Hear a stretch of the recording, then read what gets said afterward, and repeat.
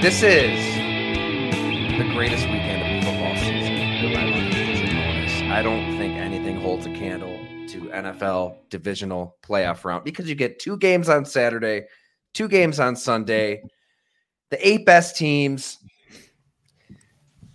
carve out that time and make sure your body clock is ready to stay up for some primetime games if you have young children, because these are going to be great. Jim, how in the hell are you? Tyler, what's happening? I agree with you on these weekends. Last weekend for me, I'm all about that wild card weekend. Just the action, the gambling action is pretty good. Now we have a little bit, couple less games, but man, we are loaded with quarterback talent. Everything we talk about on this podcast nonstop is quarterbacks pretty much. And this is it. This is why you want to see who's going to get talked about when everybody in the country has a podcast and their top 10 quarterbacks. We know that for a fact. Well, we're not going to have any mock drafts. Did you see that Daniel Jeremiah just dropped 1.0 today? Yes. And I actually got upset about it. And that's I would hope. If you weren't, I'm giving you the boot from Go Long. No, I'm upset that he had a quarterback that Drake May from North Carolina ahead of the LSU quarterback. But that's for another podcast. You clicked? We'll get into that. I like the LSU guy better. But anyway, that's just for me, just whatever. Back to this weekend, though. This is it. I can't wait. Seneca Creek Casino is down the road. Good day to get down there. As you know, you are familiar with cashing tickets right now, winning tickets, Mr. Packer. So hopefully we can hit some winners this weekend and have a good time watching football. I have to give one of our readers and listeners a head nod. He can be critical at times, which I appreciate. We don't want everybody just blowing smoke up our ass on here. But Alan Zullinger, he told me just now on X when I was kind of poking fun at Daniel Jeremiah's mock draft. I think I threw that meme, that "oh shit, here we go again" meme. The guy on the video game screen. He said if the Bills win the Super Bowl and Sean McDermott, pulls this off, he said that I need to, as penance of some sort, do a mock draft every week for the rest of time, basically. And I said that sounds a lot worse than, a combination of lighting yourself on fire and tables. But yeah, there will not be that high volume of a mock drafts, regardless of anything that could potentially happen. Anybody that thinks that your article had anything to do with anything on the football field probably thinks when they go to the casino, it's the dealer's fault when they lose. They probably, when they place a bet, think the team messed up. It wasn't their fault for placing the bet. I can't even believe, Tyler, that even comes up about that article with the Bills and you and McDermott. And listen, for your sake, just root for the Bills, because I will treat you and Gina to dinner of your choice if the Bills win this Super Bowl. Let's just leave it at that. Hey, I don't root for teams. I don't. I think that a lot of readers and listeners, I don't want to insult our listeners because we have a lot of smart people who listen, and by and large, I think everybody gets it. But if you're objective and you're in the media, you don't root for a team. You just don't. Like it just kind of bears repeat. I mean, you root for a good story. That's just how it works. And at some point through these pandering times, I'm going to really sound like an old, bald, bearded man here, but it is kind of wild to see a lot of folks locally and beyond. I guess it's more so like on the TV side, or those who kind of blur the fan/media realm. A lot of pandering. Right. I can see why people would get it twisted when you're following certain people who quote unquote cover some teams, and, you're getting just the memes and the video remixes, and it's just, there's not a lot of objective journalism out there. So we will be undeterred and report and talk to as many people as we possibly can, whether it's the Bills, whether it's anything in the NFL. So yeah, there's a difference between being a reporter. Yeah. Being a reporter, like you said, you don't root for a team. You've talked about every team on Go Long. Anybody that follows Go Long, you hit every team in multiple angles. Your job as a reporter. Right. And we don't have to rehash everything. It was it is an interesting team at quite a time. I mean, this is a defining game for the Buffalo Bills. This is it. This is the game. Give the players credit. Give the coaches credit. Since they were 6-6, they earned this home playoff game.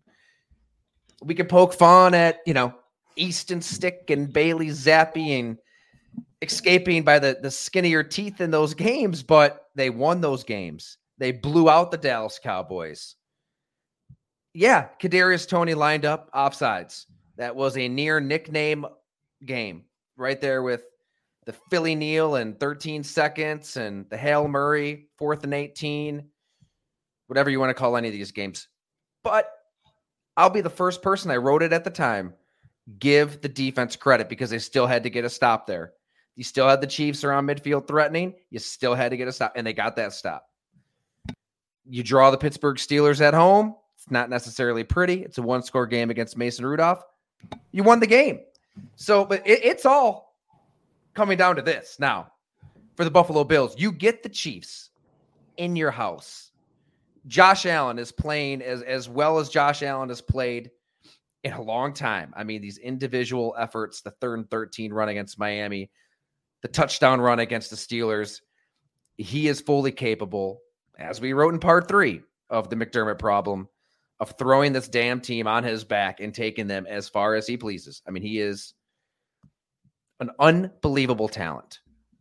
And that may be all Buffalo needs. The defense is patching it together. Not always perfect, but they're winning games. But now this is a test for both parties involved, Jim. And I cannot wait to break down this game in its entirety. I really wanted to give Bills Chiefs room to breathe here on the podcast because I think the Chiefs offense is probably a little better than perception would indicate. I think it's not the juggernaut of Chiefs offense's past, but I mean, you guys heard it from Joshua Briscoe, who covers the team out there. You still have a pretty dang good nucleus with Isaiah Pacheco, who didn't play in the first Bills game, Rashee Rice, who is better than he was then. I mean, he has ascended as this team's best wide receiver, and Travis Kelce, who isn't the Travis Kelce of years past, but is still Travis Kelce. And you don't have Matt Milano out there to cover him. See what they do there. We can get into the nitty gritty of the matchups if you want. I just feel like it's going to be a test for the Bills defense, just like the Josh Allen is quite a test against Steve Spagnuolo, who does such a great job of game planning for these kind of matchups. So, Jim, I wasn't sure if you were frozen on me or if you were focusing. You're good. Okay. Where do you want to start? Do you want to start with Josh Allen versus Steve Spagnuolo and the Chiefs defense that's as good as it's been under Andy Reid? Start with Bills reworked, patched up defense and whatever they're dealing with injury wise. So I was getting my stats ready, Tyler, for the. That's what you were doing. You weren't frozen. You're loading up the stats. Loading up. I don't do X and O. I really thought you were frozen there. That's funny. No, I don't do X and O talk. I had to get my because I wanted to touch on your point that you brought up right there about the Chiefs offense. It is still fine. And what I'm going to talk about, we'll talk about the Chiefs offense first and why I think the Bills are going to, this is where I think the Bills can win this game. But it's not because I think the Chiefs offense is not good or not special like it's had been in the past. It's always going to be special and threatening with Mahomes. But the red zone scoring offense this year is ranked 19th in the NFL, talking about touchdowns in the red zone. They were second last year. That's a major gap. That's what I'm talking about. Then you look at their yards per pass. It's 16th compared to second or third in the pass. They've regressed just with those two stats that I pay attention to that distinguish teams that score touchdowns, get the ball down the field. That's the Chiefs offense we're used to watching. That's not their offense anymore. It doesn't mean it's not legit. It's still the Chiefs. It's still Mahomes.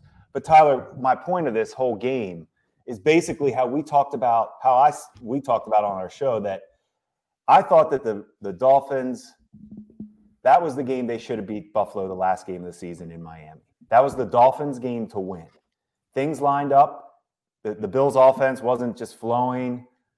It lined up for the Dolphins there to get their chance. They held the Bills offense in check, and they didn't take advantage of it. This game to me, of all this rivalry talk we've had with the Bills Chiefs, this game is set up for the Bills to win. This is your game to win on the points I just talked about. The Chiefs offense isn't what it was.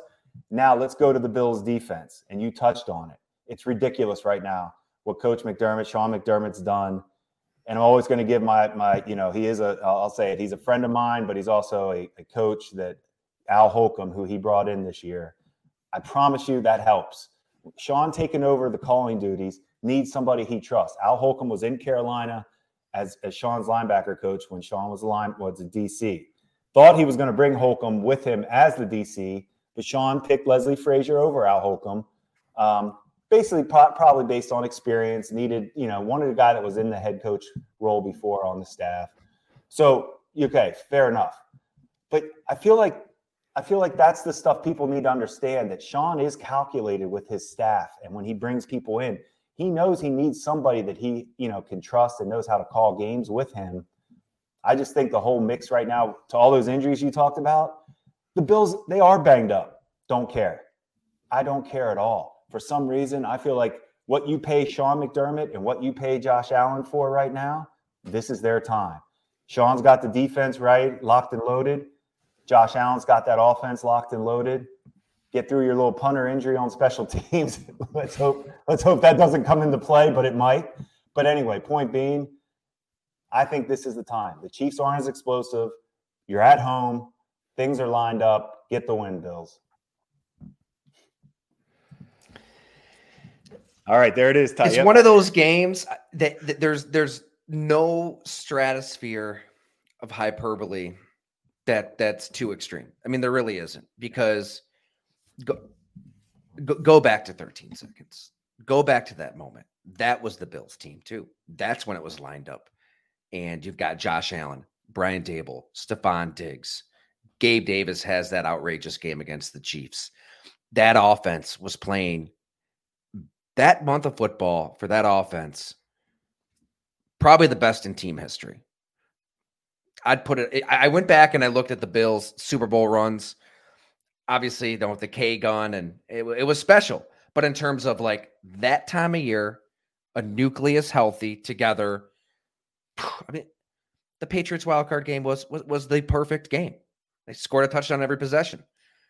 The fourth quarter of the Chiefs game was legendary. And yeah, to this point, that is Sean McDermott's legacy. It's 13 seconds left. And you call for the touchback when your coordinator wanted the squib. When 10 of the 11 thought it was a squib, Tyler Bassier's touchback and boots it. And as we wrote in part 2, you seize the play calling duties from Leslie Frazier. At best, you've got the Kodak moments before each of those plays. And you've got the timeout. And you're lining everybody up. And you've got one safety 31 yards off the ball. The other safety 26. This is the second play. You've got Levi Wallace. He told me this when I did a story on Levi 2 years ago down in Pittsburgh at Primanti Brothers, oddly enough, that took that odd shot at Buffalo. I want to talk about whiteout conditions and snow later too. But he said he was instructed to play with outside leverage versus Travis Kelce. Levi Wallace, undrafted dude, he's not going rogue. He's doing what he's told to do. So Travis Kelce gets the free release, gets him in the field goal range. Said one coach, this is from part 2 of the McDermott problem, quote, "Imagine not being the play caller all year long, and then at a critical moment, hey, let me take the wheel." One defensive starter on that team, quote, "When shit hits the fan, I've seen him take over." One Bills front office member, quote, "That's why the big game hasn't been won there. In big games, he definitely gets tight. You get into overtime. Andy Reid just kind of takes him to school. 8 plays, 75 yards right down the field. And inside the locker room, multiple players told me this. You've got Stephon Diggs yelling, every earmuffs, kids, every fucking time, every single fucking time.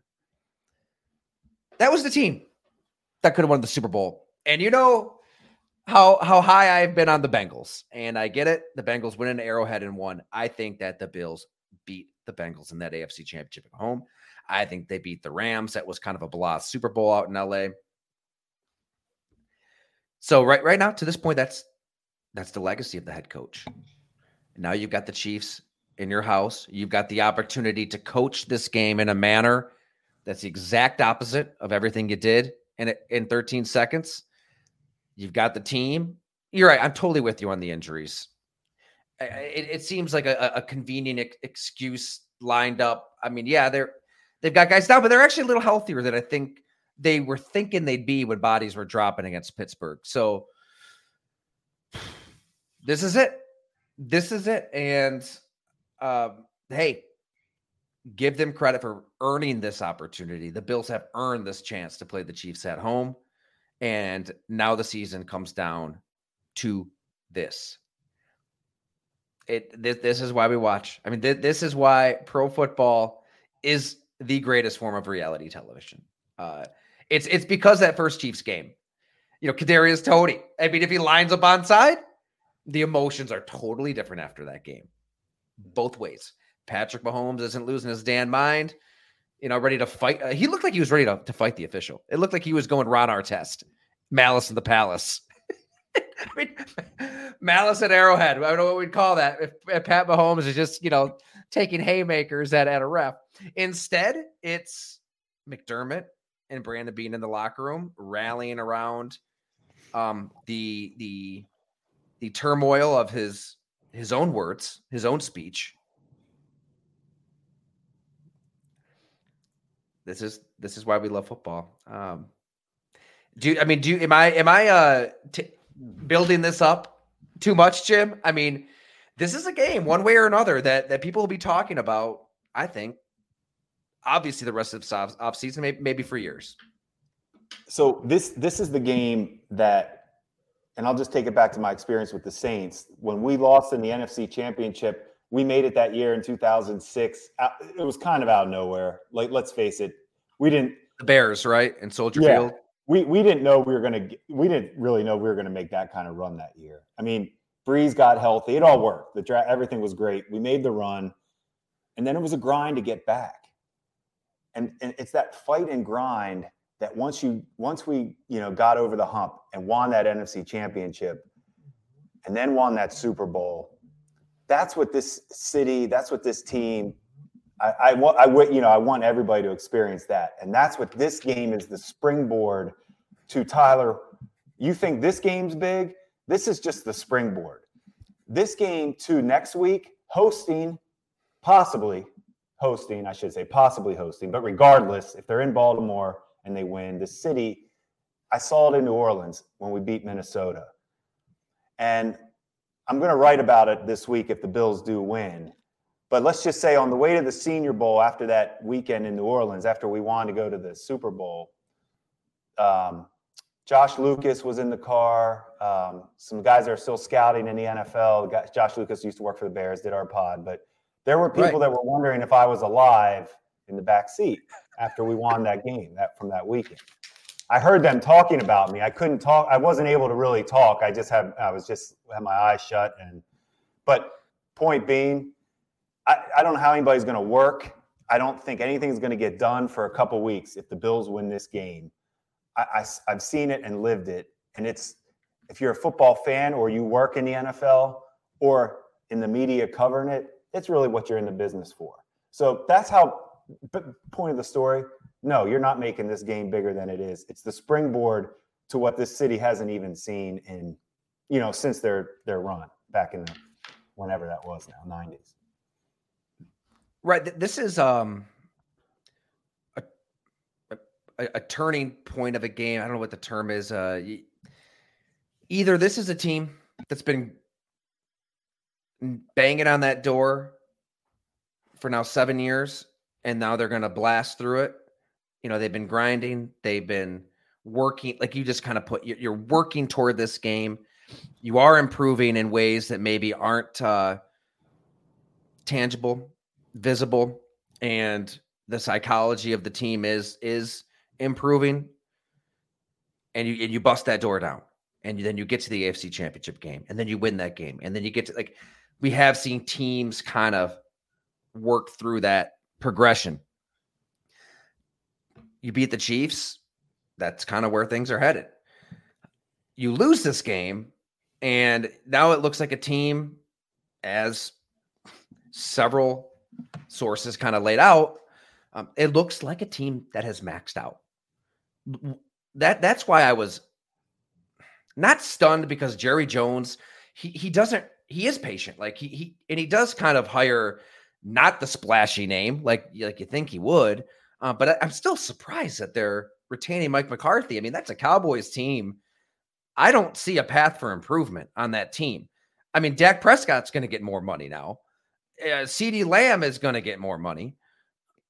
Jerry Jones going to be sticking his nose into those draft meetings still. This was the year for the Cowboys. I mean, the Eagles just completely implode. Yeah, the Niners are another conversation. Like if you got to the NFC Championship game and then you lose to the Niners in the fourth quarter, I see running it back, and you can make that argument that the Cowboys are in that first category, that they are grinding toward that Super Bowl moment. But you lost to the Packers at home, a 7 seed, the first 7 seed to ever win in the playoffs, and you got blown out. You got embarrassed. Mike McCarthy's press conference was just absolute nonsense. It was Billy Madison, the puppy who lost his way. I mean, that's really what it was. Did you catch it? Did you hear what Mike said? That I know that I'm paraphrasing. They're a championship program, but they're not a world championship program.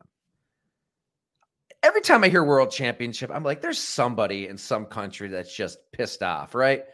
World. Get out of here with this world talk. So yeah, the Cowboys are the hamster on the wheel. They won't win the Super Bowl next year. They're just going to keep making the same mistakes they always do. This is a pivot point for the Bills now against the Chiefs. I think that whatever happens Sunday night, the conversation obviously kind of goes one direction or the other, and it swings hard one direction or the other in the court of public opinion. So if they lose this game, we'll get to McCarthy after this, but if they lose this game, the Bills lose, I think it's not the end of the world, but I think it's the end of this core roster that we've known here the last couple of years. I think you'll see some tweaks. That's what's going to happen to me if they lose this game in Kansas City. I haven't studied it enough and know contracts enough to really dive into that. But to your point, you have to make some type of change at that. If you're not winning this game, something like tweaks. Everything's fine. You got the quarterback.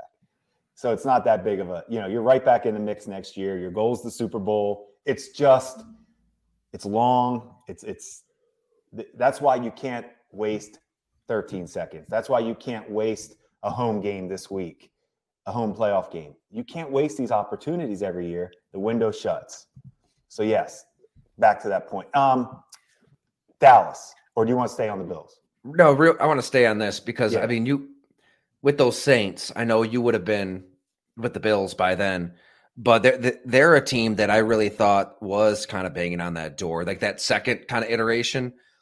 Drew Brees in the latter part of his career, when you've got the Minneapolis Miracle. Yeah, I was just going to say it was the Diggs play that did that. Nickel Roby-Coleman, right? Yes. The phantom non-call, not phantom call, the non-call, and you lose to the Bucs at home in the playoffs. Like, eventually, you run out of those opportunities. I mean, Josh Allen is a lot younger than Brees was, but just in terms of having a contending team, that Super Bowl window can close, it can reopen, but even in the Saints case, it took a while for it to reopen in between. You just don't know what's going to happen. So I'm really glad you brought up that point. I mean, right now it's set up beautifully for the Bills, and they earned it.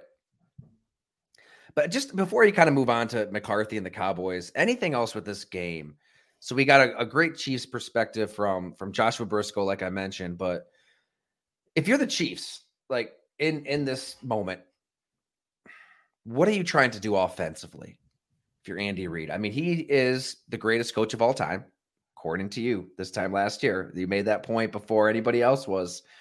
If he's the greatest coach of all time at Highmark Stadium, given the state of the Chiefs and Mahomes and the red zone issues, and what are you doing? Like, what's the plan? I think Andy Reid's plan is always going to be attack through the air. He's going to run the ball because he knows they got a hot running back right now. They're a good run. And Andy Reid likes to run the ball, but anybody that's followed Andy Reid's career, going back to when I worked in Philly, it's just part of his offense. He loves throwing the football. It's what he does. So I think the Bills still have to, you can't get gashed. And like I talked about earlier, I just don't think that you can give up the big play if you're Buffalo. That would be a sign to me that things aren't good for Buffalo. If they're giving up big plays early, that's because that's not what the Chiefs have done. And that would be where I would be concerned. And then we didn't really touch on this, but man, the Bills offense is in for work. Like, this is work. This defense is, you spoke about it, but Chris Jones, I've talked about that. For my money, he's better than Aaron Donald, but that's for another show or a debate. That doesn't matter. They're both that good. The fact that you can debate it. So you have a dominant defensive tackle, and the Bills' offensive line, we touched on that last week. They've just been outstanding. I mean, Aaron Cromer, we talked about, does a great job, and the line is about to get tested because they have pass rushers. They got Chris Jones, who dominates. Secondary, as good as it gets. Well coached again. They know what they're doing, discipline. It's a grind out football game. This isn't going to be an easy one. When we sit there and say this is the Bills game to win, it's however you can win it. Yeah. Because I'm not sitting there saying it's going to be fireworks. These defenses are both too good. Watch. In our predictions, I mean, you identified this game perfectly. It's a high level. It's coaching. Every first down will be earned. You've got Reid versus McDermott. I'm sure they know each other and they're trying to get inside of each other's heads and stay a step ahead. Dave Tobe is the special teams coordinator for Kansas City. He's been Andy Reid's right-hand man forever. He was with us in Philly way back. Don't think for a second Sean doesn't want to outdo him on special teams as well. Mm-hmm. Sean takes pride in special teams just like John Harbaugh does, because that's where they come from. And that's leading to my Andy Reid better than Bill Belichick. How about that coaching tree for Andy Reid? Sean McDermott, Ron Rivera, who, say what you want, has had pretty good success. Harbaugh. Yeah. And we laugh about Matt Patricia. We laugh about Joe. We laugh about those guys. Yeah. We're guys that learned under Andy Reid. Man, it speaks for itself to me. Yeah, it's Spagnuolo. He's Spagnuolo. Spagnuolo. Yeah. It's not like he's a flop. He was a flop maybe as a head man for a little bit, but he did have some success. And as a coordinator, Spagnuolo's got rings. Yeah. Peterson, the Jags, a Super Bowl prediction at some sites, some would say. What are they doing though? Like, offense. Okay, let me pose it to you this way: if you're the Bills, what do you expect them to do coverage wise? I know we're kind of getting in the weeds, but just watching that Steelers game, when the Bills secondary is kind of at its best, you almost have some zone, some playmakers now with Rasul Douglas operating in that zone, but now Douglas is with Dane Jackson at corner because Benford's out. Poyer and Hyde, what you're getting down in and down out, but Poyer's a little older. I would think the Chiefs are going to try to exploit that and at some point and send somebody deep. What do you think that the Andy Reid and the Chiefs are looking at? All right, so he wants to put the ball in the air. He wants to stress you vertically. Are you going to see DBs and zones trying to muck it up back there, take away the big play? mean, that's kind of McDermott's thing, right? Keep everything in front of you. We'll give you the 7 and 8 yard gains down the field, and then we'll clamp down in the red zone because we know we're good in the red zone and you're not good in the red zone. That's what I would expect them to kind of philosophically think into this game. But that's also nothing abnormal. I think that's kind of how they played the Chiefs in the past too. I think this for the Bills offense Spagnuolo was our coordinator in New Orleans for 1 year when I was with the Saints. Oh, and a historically terrible year, right? There's where I'm going with this. So, and I'm not talking about there was a lot going on. It was also the year Sean Payton was suspended and off-season pod. We can do that one. Get Nick Underhill and I'll tell some stories. But Spags' defense, it's real simple. When they blitz, because he's coming, you better get rid of it and you better not miss. And Josh Allen missed Diggs. You can't miss those this week. That to me is because you're going to get your shots. Spagnuolo's defense are going to give up plays because he's going to blitz. You're going to get some man, and you're going to get some deep plays. I've seen it. He makes his money on getting home on pressure, like everybody. Talk about not missing too. L'Jarius Sneed in these corners when they blitz. Isaiah McDuffie, he's going to blitz too. You can't miss Josh Allen like Pat Peterson did last week. Like you better tackle or at least slow down Josh Allen and then give somebody else time to join the party because that's when Josh Allen has his best plays too. He shrugs you off and scrambles and guns it downfield. Brett Favre style. There's just so many elements, so many angles. You really can't build up this game enough. There's a reason it's the showcase game. Unfortunately, we don't get showcase announcers. We're punished once more with Jim Nantz and Tony Romo. Lord, Tony Romo has been atrocious this year. And I liked Tony Romo a lot. Like everybody early, he was well-researched. He's predicting plays. He was great. Boy, he's just gotten lazy. This past Steelers game, didn't even know like Jaylen Warren was like a good player and had complimented Najee Harris all season. The quote unquote air quotes touching MLK tribute that was bizarre. Jim Nantz even said he was like out of his seat, excited when he thought the Bills picked it off. Like, yeah, there's some great announcing objectivity there, Tony. I'm with Colin Cowherd. I think when Tony's talking about golfing all the time, like literally all the time, probably should be using some of that time to do a little research. Yeah, he's checked out. Like he's a cornball. Like he's corny. He's not funny. It's not the act isn't. I agree with that. The whole take it a little more seriously because there is some really good announcers. Now I do wonder if Romo's jumping around if he had some money on the game. Maybe he did. That's usually a sign to me of a gambler. Anyway, does Romo doing commercials for DraftKings, FanDuel? Man. Yeah. Okay. All right. Anything else on this matchup before?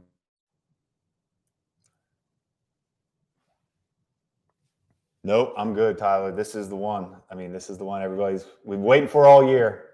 Fast forward the regular season, blah, blah, blah. This is it. How about this? Just to cap it off, give me the one player that we're not talking about, that nobody's talking about, that has a significant impact in the outcome of this game. Stephon Diggs. It's time. Kind of an underrated selection there. Yeah. I almost feel like that's not a good maybe that's a boring selection because we know how great he is, but it's time. I'm a believer in the big boys play and the big, best players show up in the best games. So I'm going Diggs. I like it. They're going to need Diggs in full. Your guy? All right, I'll go to the other team in this one. How about this is going to go one way or the other. Marquez Valdes-Scantling. Yeah.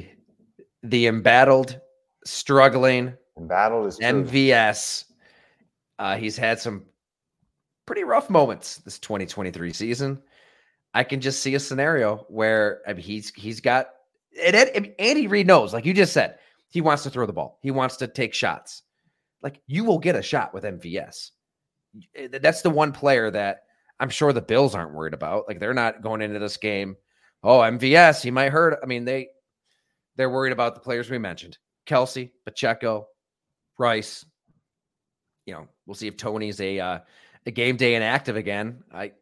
But just like I think that this game, I mean, you're going to have an opportunity to throw deep to the biggest, fastest receiver between the two teams, MVS. Does he make the play or does he not make the play? It could come down to that. Could come down to that right there.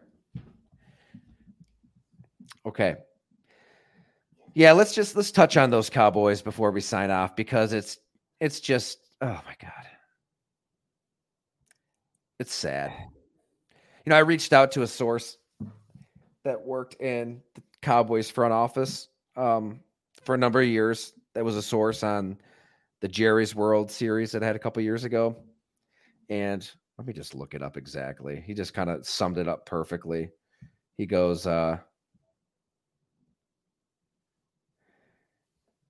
it's a shame what is happening in Dallas. Sad. That's it. A shame. Same old. No coincidence. You go now 28 years without even making the NFC Championship game as the richest franchise in sports in the world, by the way, not just America. I think distilled down to the core of the problem, Jim, and you've hit on this, what's important, ownership, quarterback. But this is the extreme version of that. The ownership in this case, as emotional as Jerry Jones is up there, he doesn't care about winning as much as he seems to. He doesn't. Because if he did, he'd get the hell out of the way. You'd be making bolder hires than Mike McCarthy. Like you'd hire somebody that other teams are interested in, right? I mean, that's the thing. When they hired Mike McCarthy, were there other owners and other GMs going, son of a, I wanted him. No. No, he had the wind of wind in his sails because, it was quite the PR campaign for him to get hired. We've talked about it. I'm just saying, like, if Jerry Jones is that interested in winning, you're finding somebody in personnel, empowering that person in personnel. And it's gotten better with Will McClay. Don't get me wrong. But I think Jerry's fingerprints are still all over this team. And then you're making more inspired hires than this. And then, because that's the thing, Jim, like where does this team get better? Like where do the Cowboys get better in 2024? Like what's the path? Like, I just don't, if I'm a fan, look, statistically, it was great in the regular season. I can see it might be going his best season ever. McCarthy was calling the plays. That does matter. It does matter. But is it about 12 wins in the regular season, having a quarterback in the MVP conversation, forcing turnovers on defense? Or is it about falling flat on your face once you get into the playoffs repeatedly? Like, they're a team that's maxed out. I agree on the maxed out part. The hard thing is 12 wins maxed out is that's the thing. That's by bringing back. That's why ownership is probably they're like, okay, we're good enough to fill the stadium, good enough to fill AT&T. I think no problems here. We're making the money. I think you hit on it, and it made me smile.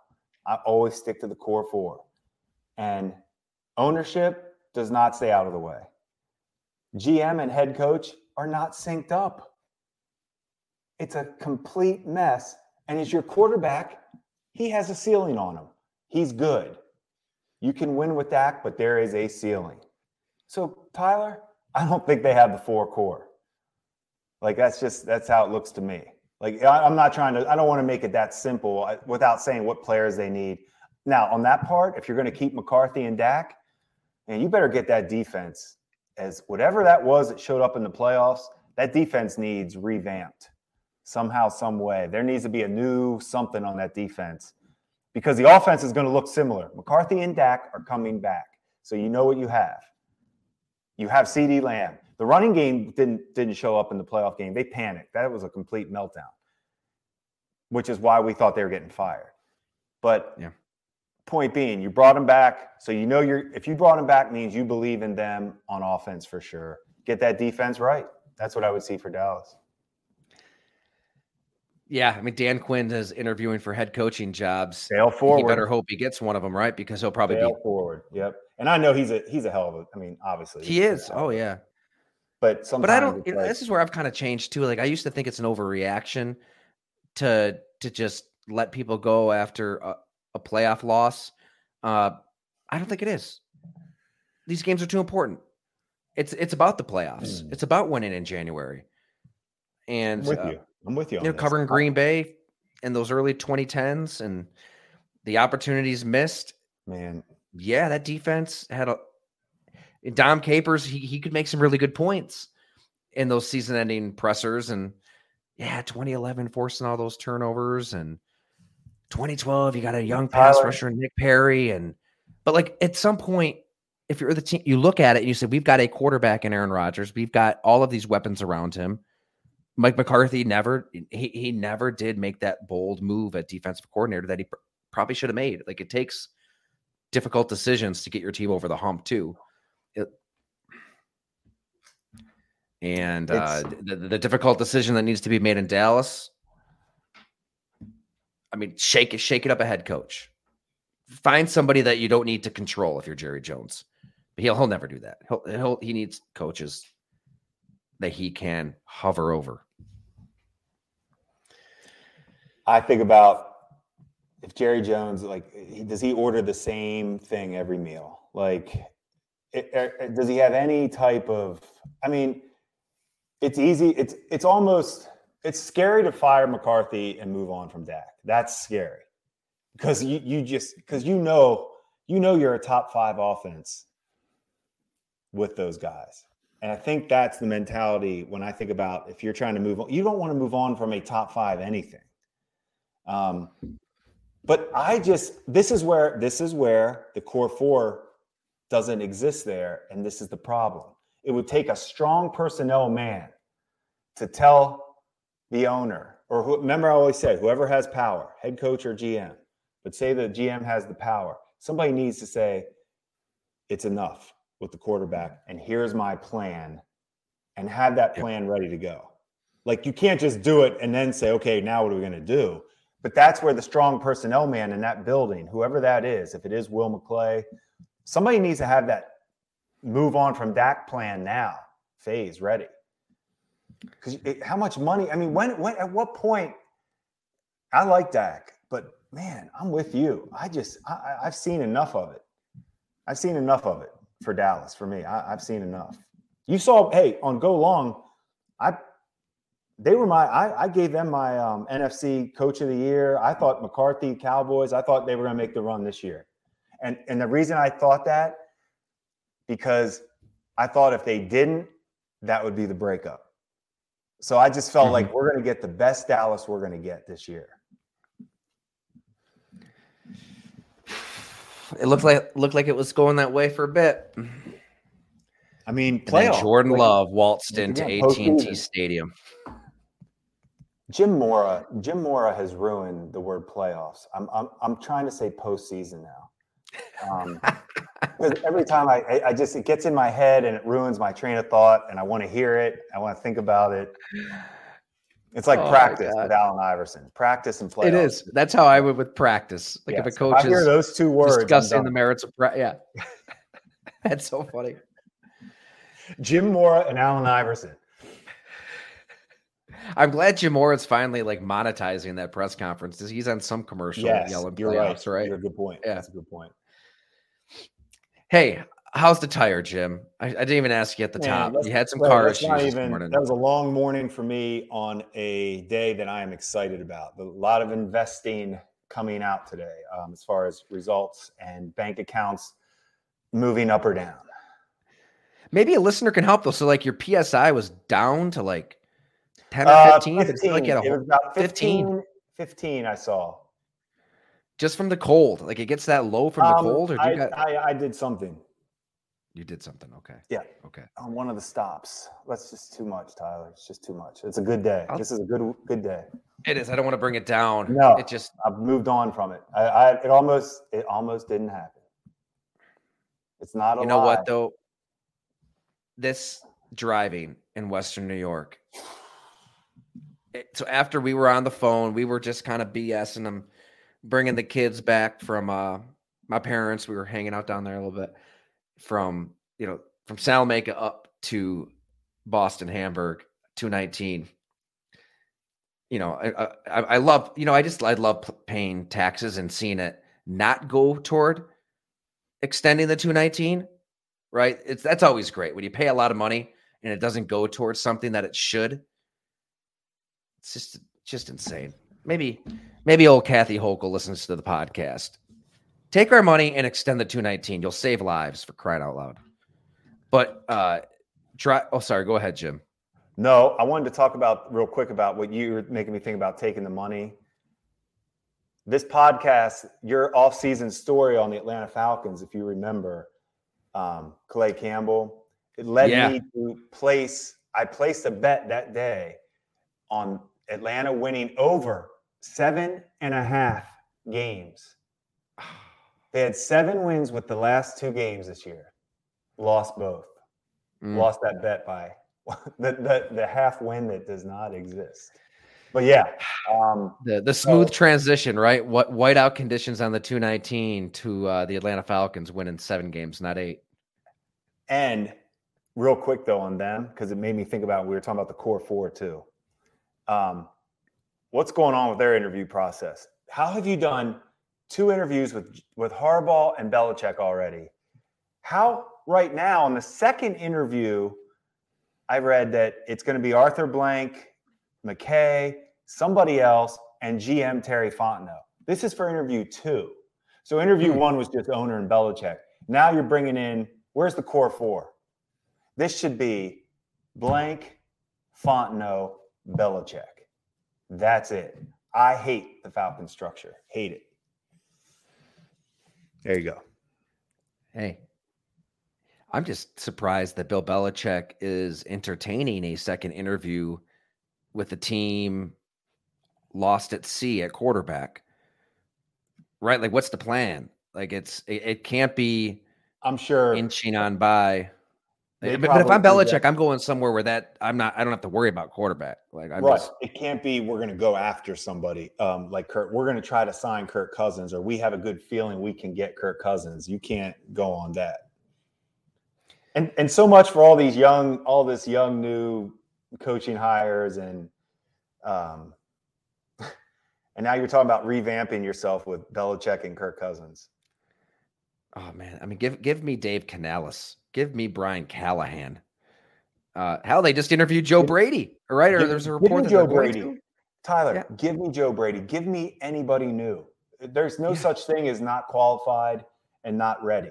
Because you remember what Alan told Russ Brandon to us when I told you about the interviews when we were going to interview Sean McVay. He wasn't ready. We heard that.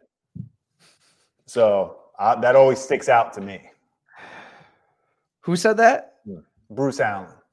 Bruce Allen informed the Buffalo Bills that Sean McVay wasn't ready. Wasn't quite ready to be a head coach. Yeah. Good grief.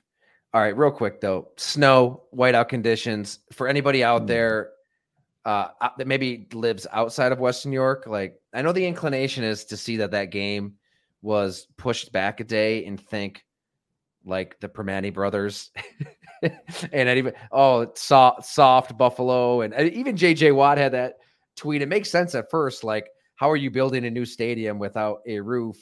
It's not about that. It's about that drive in. I mean, if you have never driven in this absolute shit. Like, It's not possible. There's no way. It's impossible. That would have been a total disaster. Don't get me wrong. There's part of me that, sees the governor's press conference and thinks, come on, let people make their own decisions. That individual liberty. Like, if you're worried about the weather, no, like, they had to push that game back. It was maybe the craziest bands of snow I've ever experienced living out here. I mean, we're in Boston, New York, and we're like, I don't know, 10 minutes from the stadium. And you were in it, you're in Hamburg. It was like 2-3 feet, and it was explosive, like right away. White out. It would have been insane for people to try to get to a football game in this. It's not even possible. And that's why we just laugh. Anybody that lives here, you just laugh when you hear people say it, because they're not understanding it has nothing to do with the dome. Yes, I still think the Bills should have a dome, but that wouldn't have mattered for that day. Nobody could be outside driving. Now, should maybe people be hired to shovel out a stadium? Maybe some contractors. Tyler, the best thing about where you and I live, Hamburg, Boston, we're in this famous, whatever this snow belt. The snow belt. Yeah, we're right in it. I've hit my limit here. I've hit my limit. But because you wake up, you see 4 or 5 feet one day. You wake up the next day, you see another 2 or 3 feet fresh. Like, it looks like, I'm exaggerating, but you know what I'm saying? Like, just another quick 3-footer, 3-footer overnight while you're sleeping. Yeah. Okay. Like, it's overwhelming. Yeah. So just kind of driving back. It wasn't even snowing that bad, but the 219 was all just slippery and sloshy. Tyler, you and I do not like talking. We don't like talking about weather, but we don't. We hate it, but it's worth talking about. It's this one was on. This was national news, so we're okay on this one. Okay. Thank you, everyone. Hey, we didn't mention it at the top. Make sure you slink on over to a Fatty beer company near you, downtown Buffalo, Orchard Park, Hamburg, Rochester, Kenmore, Tonawanda, Columbus, Ohio, all over the place. I have to go in and load up on some seasonals, some stout. It's stout season. Love a good stout when you get into that 8% or higher range for a primetime divisional playoff game. So thanks to our friends Nick and Chris over there. And thank you to everybody at the website for reading all of our coverage this week. Didn't even mention it. Shame on me, but Jim Monis, he authored a great, sharp, insightful column reliving the decision to bypass Patrick Mahomes in Buffalo.